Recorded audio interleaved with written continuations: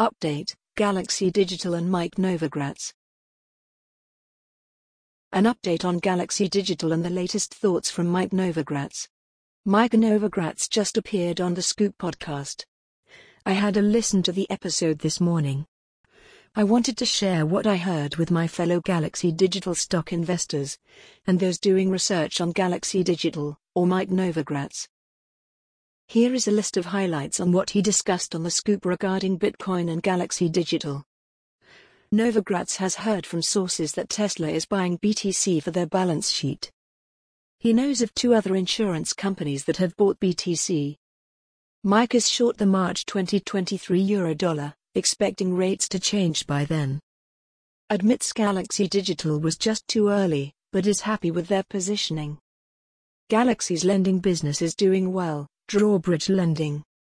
Bluefire, acquired by Galaxy, is active in all markets, all the time.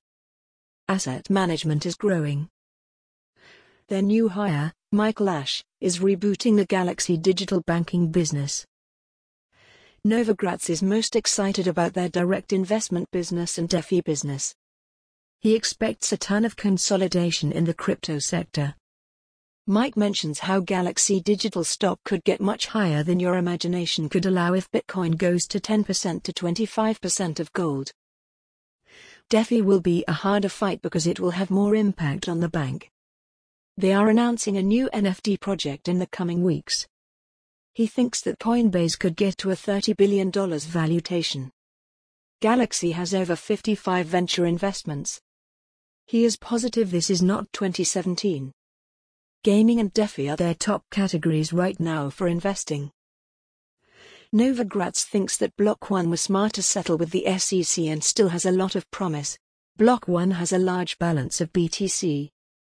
In other news, Galaxy Digital updated their assets under management, or AUM, from Q4 of 2020. The number released was $815.2 million. This number was double their Q3 number of $400 million. Bitcoin has doubled from the prices in early December. So one would imagine that if the price stays between $30,000 and $40,000, then the Galaxy Digital Q1 AUM number could double again on the next release. This is not advice, I am not a professional. Do your own research.